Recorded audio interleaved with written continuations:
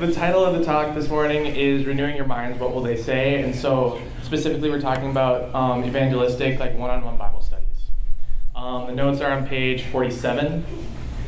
And then my three main points, if you want to click to the first slide. Like why would we do an evangelistic Bible study on one-on-one versus just like a small group Bible study like back at our campuses or other options? What's like potential reactions that we have to having an evangelistic Bible study with another person, and just like practicals, what could it look like and what are some of the goals that we're trying to achieve by studying with people one-on-one. I can open us in prayer.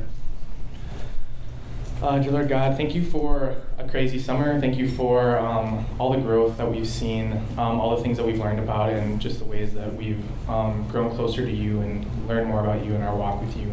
God, I pray that you'd be with me for my last talk. I'm excited to give it. I'm excited for an hour from now when I'll be done, and then I can just relax for the rest of the summer and hang out with everyone. I pray that you give me the words to say, and that you'd work in lives this summer, even just the last week of project. And so pray these things in your name. Amen. Okay, so quick recap of where we've been for the second half of the summer. The first talk that I gave this summer was Renewing Your Mind, What Do We Think? So basically going through some reasons why my personal worship training should at times be our personal worship training. Why is it important to get into the Word with like other believers? And so some of those things that we were talking about, like fears of being discovered and not having like good enough thoughts or not feeling the truths of the gospel, are not good enough reasons to not get in the Word with others. But the thoughts that people have, and even just revealing the things that we're putting our identity in, are valid and really good reasons for getting in the Word with others. And then 2 weeks ago, we talked about renewing your mind when joy is a fight, and the idea of like pouring out our souls to God in community when we aren't feeling the truths of the gospel strong enough, or going through a really hard time, but ultimately hoping in God and reminding ourselves of the gospel and the work that He did is what's going to pull us through when joy is a fight. And then last week I had talked about the sword of the Spirit, and so fighting lies about sin and fighting sin by filling our minds with truth, and just some practical steps that fighting sin practically is a really good thing, but it isn't what saves us. So that was a brief recap, and so kind of getting right into it, the first point, why evangelistic Bible study. So really straightforwardly, people are changed by the Word of God. We've talked a lot this summer about being made new and what it looks like to be made new. And one of the main ways that God works through that is through His Word. Sterling, if you want to hit the next slide. James 1:21 says, "Therefore put away all filthiness and rampant wickedness, and receive with meekness the implanted word, which is able to save your souls." If you're having a one-on-one Bible study with a non-believer, they're going to have a lot of assumptions about what the Bible has to say. They're going to have just like a lot of things to learn, a lot of things that they don't understand, and having not understood the gospel. One of the best ways for them to hear and understand that is for them to hear the Word of God and have them receive the implanted Word of God and to save their soul. Another just brief reason why these are studying the Bible with a unbeliever, or even just like a new believer that you meet on campus. People are sanctified by the Word of God, like we talked about last week. If you want to go to the next slide, Sterling. 2 Timothy 3:16 says that all Scripture is breathed out by God and is profitable for teaching, for reproof, for correction, and for training in righteousness, that the man of God may be competent and equipped for every good work. And so even as we think about like evangelistic one-on-one Bible studies, some of us are going back to Bethel and Northwestern, and not that all the freshmen or all the sophomores or anyone at these schools are all believers, but some people fall into the category of maybe being a new believer. And so a method for like discipleship for either an unbeliever, a new believer, or somebody more mature in their faith. One thing that can be consistent between all of those is Scripture, studying the Scripture. The new believer learns things about what the gospel is and what Jesus said, and has an opportunity to either accept or reject it for themselves. The new believer has an opportunity to be equipped and to be made into a more competent man or woman of God. Another just like very practical reason why we would want to why we would study like one-on-one with another person for this. People are coming to investigate Christianity, or maybe young believers in Christianity, and have a lot of assumptions about what the Bible has to say and what Jesus said while he was here on earth. And reading the Bible individually with them, and kind of asking them questions like, what do you think of the text, or what do you think it's saying here? It reveals a lot of those assumptions, and in a one-on-one context, it's a lot easier to work through the misconceptions that they have, asking questions like, where do you find that in the text? And being able to, by knowing them well relationally, be able to address like where they're at personally, like spiritually, and where they are and where they personally are with like different sets of assumptions that they may have coming into studying the Bible. And so I just have like a couple of reactions that we could have, depending on who you are, of wanting to do these one-on-one evangelistic or Bible studies with a younger believer. Kind of coming off of like Harmon's discipleship talk a couple of weeks ago, how can I disciple someone when I don't know how or don't feel ready? You could be coming into this summer having grown up in the church, but still not feeling like you know a whole lot or like you've had much experience with this before. And so what I would say is no one is ready. Like no one has like arrived or knows all the answers. I feel like all the time this summer, like I'm asking questions or being asked questions about things about the Bible, or even things about the schedule on project that I don't know the answer to. And so being able to act in humility and be honest and say, I don't know the answer to that question, but I'm going to go find it and I'm going to bring it back to you. You're going to learn yourself by going after and trying to figure out and asking people questions about the things that came up during the Bible study, and also just like learning and maturing in intentionality and like being able to say, I'm going to go find it for you, and actually following through on that is a good way for us just to grow in maturity as believers and as people in general. Let's see. And I guess like one potential asterisk to this is, while like no one is ready, there are like special circumstances. Maybe you just became a believer this summer, or you're still like learning the basics of like your beliefs or the basics of like what the gospel is. And so there may be a case to be made that maybe you don't know or know how to iterate the Bible or the gospel super explicitly. But I would say to like that situation to talk to a room leader, a team leader, or a staff member who could kind of walk you through, okay, like given like where you are, like what could like a one-on-one Bible study with another student look like? Maybe it just looks like going and initiating a Bible study with like another peer so that you both can grow, and that you would kind of be a leader in that just by initiating and kind of being like, here's when we should meet and when that could look like. But bring your community in and don't just say, I'm not ready, so I will not go out and study with anyone. And maybe you know you can do it, but you're nervous and don't have any experience, and it just sounds intimidating to walk up to someone new or even just like a fresh relationship and be like, hey, let's study the Bible one-on-one. You may be asking questions like, I've never done this before, or I don't know what we should study, or how do I lead this thing? And one thing is like, you'll never learn how to lead a Bible study or initiate to someone to study one-on-one with them if you don't just go out there and do it. Most of the time we learn by experience, and kind of going through a talk like this and having kind of points of like how to study the Bible with someone isn't what's actually going to prepare you for studying with someone one-on-one. It's going out there and doing it, and it's going out there and potentially failing and making a fool out of yourself. And that's a good thing. And just like an example of this is like evangelism on the beach. Like this first week, everyone was nervous. I know I was nervous. I was nervous last week too. But like it was nerve-wracking. We didn't really know like how to make small talk with visitors on the beach, and like how to transition like into the bridge diagram.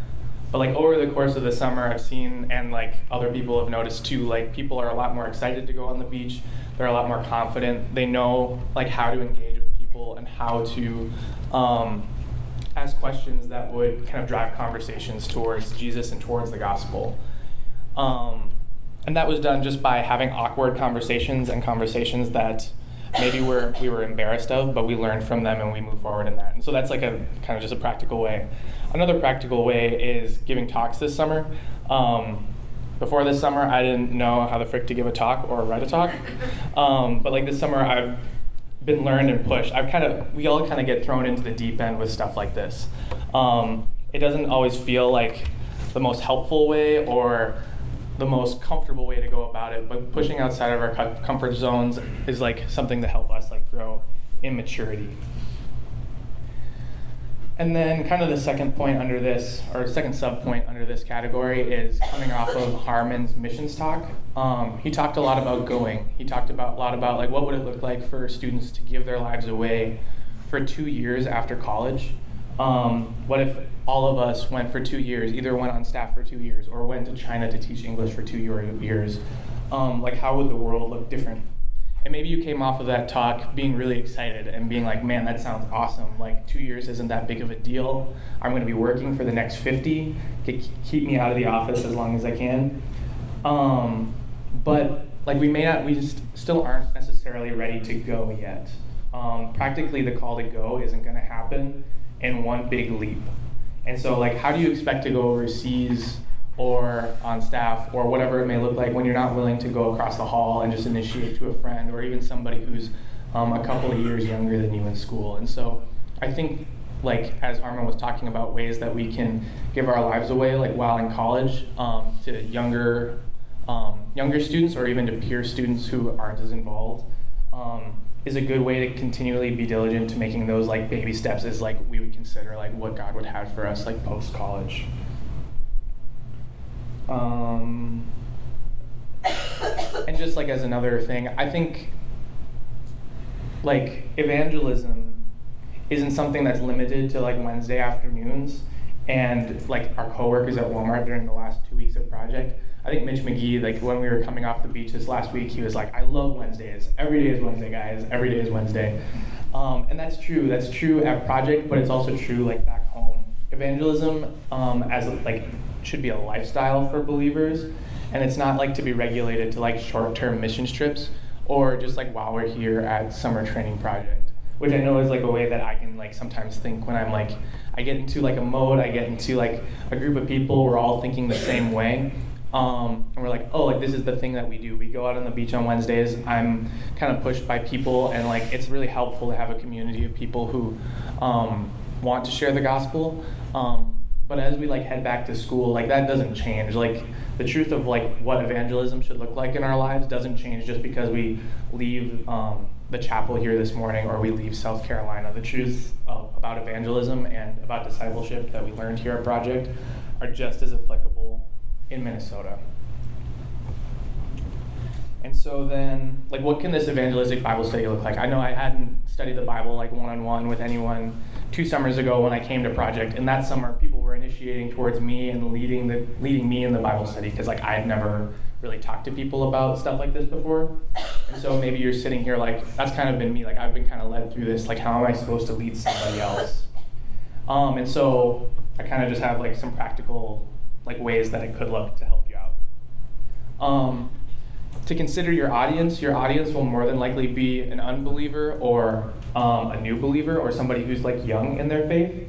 And so they may not be super familiar with the gospel or have a full developed context for what the gospel is. And so as a goal, like what is the, like this is like kind of like boiling down, like what is the goal of like these like studies for us? It's bringing or leading your partner to a point where they better understand what the gospel is explicitly, and in the case of being an unbeliever, so that they have the opportunity to either accept or reject the gospel for themselves. As for what should we study, there's 66 books. Do we just open to a random page? No, I think that's a bad idea. So kind of in light of that, like being a new believer or a younger believer, or an unbeliever, excuse me, any of the Gospels are obviously great. Studying the teachings and the life of Jesus are going to like produce questions about was this man like who he actually said he was, and what are the implications that he has for our lives. Specifically, Mark is really helpful because it's a little bit shorter.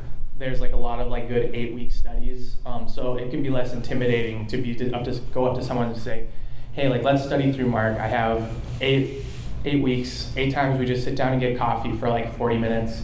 half an hour, and we can walk through Mark. And so that's like a less intimidating way as opposed to saying, let's study the Bible together until an ambiguous amount of time in the future or when I stop texting you.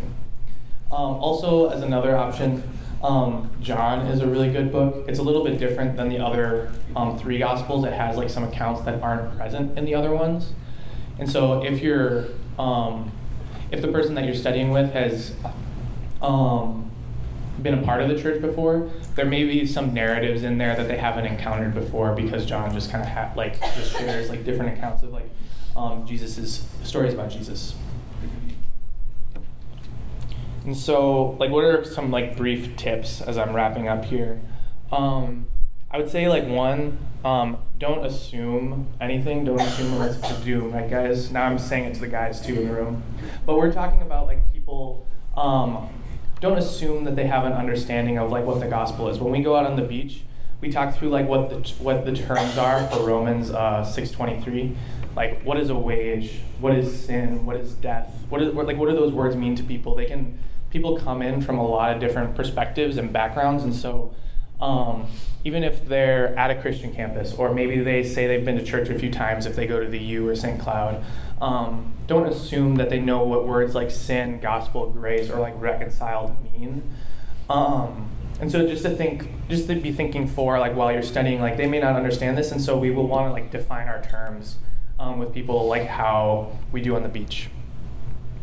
And kind of in that same vein of not assuming, on the beach, like we've talked about, like people are like, oh yeah, I'm a believer, I go to church, I listen to the sermon on Sundays, like I'm a believer. And they may very well, maybe, but sometimes like people can have like a head knowledge of like what these things say, like maybe they've studied through the Gospels and they're like, oh, I know, I've heard like the parables that Jesus has shared, but not to take that as like a reason to skip them or to skim over them or to be like, oh, we've read this before, and move on. Reed talked about, I think in his second talk of the summer, about connecting the head to the heart, and so people may have like a head understanding of like what Jesus had to say, but it may not have penetrated their hearts, and they may not realize that like they're a sinner and that Jesus' words are like speaking very directly to them. And so kind of all of those points kind of fall into the category of like don't assume about people. And then kind of as a practical for like while you're actually sitting down and talking to this person, like try to stay rooted as much as possible in what is the text like actually saying. Sometimes like when we study the Bible one-on-one with people, and I've been guilty of this too, like I've done this exact same thing, like as we're reading the text, kind of starting to rabbit trail a little bit and be like, oh, this reminds me of a time when such and such happened, or when you ask them a question about what they think or feel about the text, they begin to just kind of like ramble or talk, just like thoughts that are kind of like, okay, that's cool, I don't really understand like how that relates to what Jesus or what Paul or whatever book that you're reading has to say. And so sometimes like also like those rabbit trails can kind of like reveal some of the assumptions and some of the perspectives that they have coming into studying the Bible, which may not actually be accurate to what the Bible has to say. And so kind of like to bring, kind of as a way to like draw like those conversations back to what the Bible has to say. I mean, just some simple questions like, oh, like how did you come to that conclusion? What part of the text makes you think that? Or how does like what Jesus said or what Paul has to say like make you think that? And so that can almost just reveal the ways that they're reading into the text as opposed to reading what the text actually says. And then kind of as my last practical, when people are studying the Bible for the first time, like as an unbeliever or as a new believer who may not be like as familiar, it can be really helpful to kind of have a context for the whole like meta narrative of the Bible, if you remember that term from my first workshop. Like the Bible isn't just like a big glob of pages that were written at all the same time.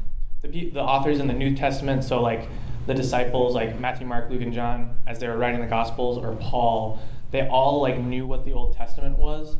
And so they reference back to each other like all the time. And so understanding like that the Bible, like, not to say that you should sit down and like say this just all like at the beginning and just bombard them with information, but they may not have a context that the Bible like references itself, and that makes sense because these books were written at different points along the timeline. And it can be helpful for them to know just the general, like what's the point of the Bible? Like what is like the main plot arc of the Bible? Like going back to like my first workshop, like God created people in his own image. Satan entered the picture and caused us to be enemies with God by tempting us to sin, and we fell into that sin. Sin is a powerful force and is very common. There's a need of redemption because of that sin. And then Christ's life and sacrifice on the cross came to pay for those sins. And so just making sure that people like understand what the whole point of the Bible is can be helpful as they're studying for themselves, or as you're studying through the gospel to be like, oh, like what is the point that Jesus is trying to make here?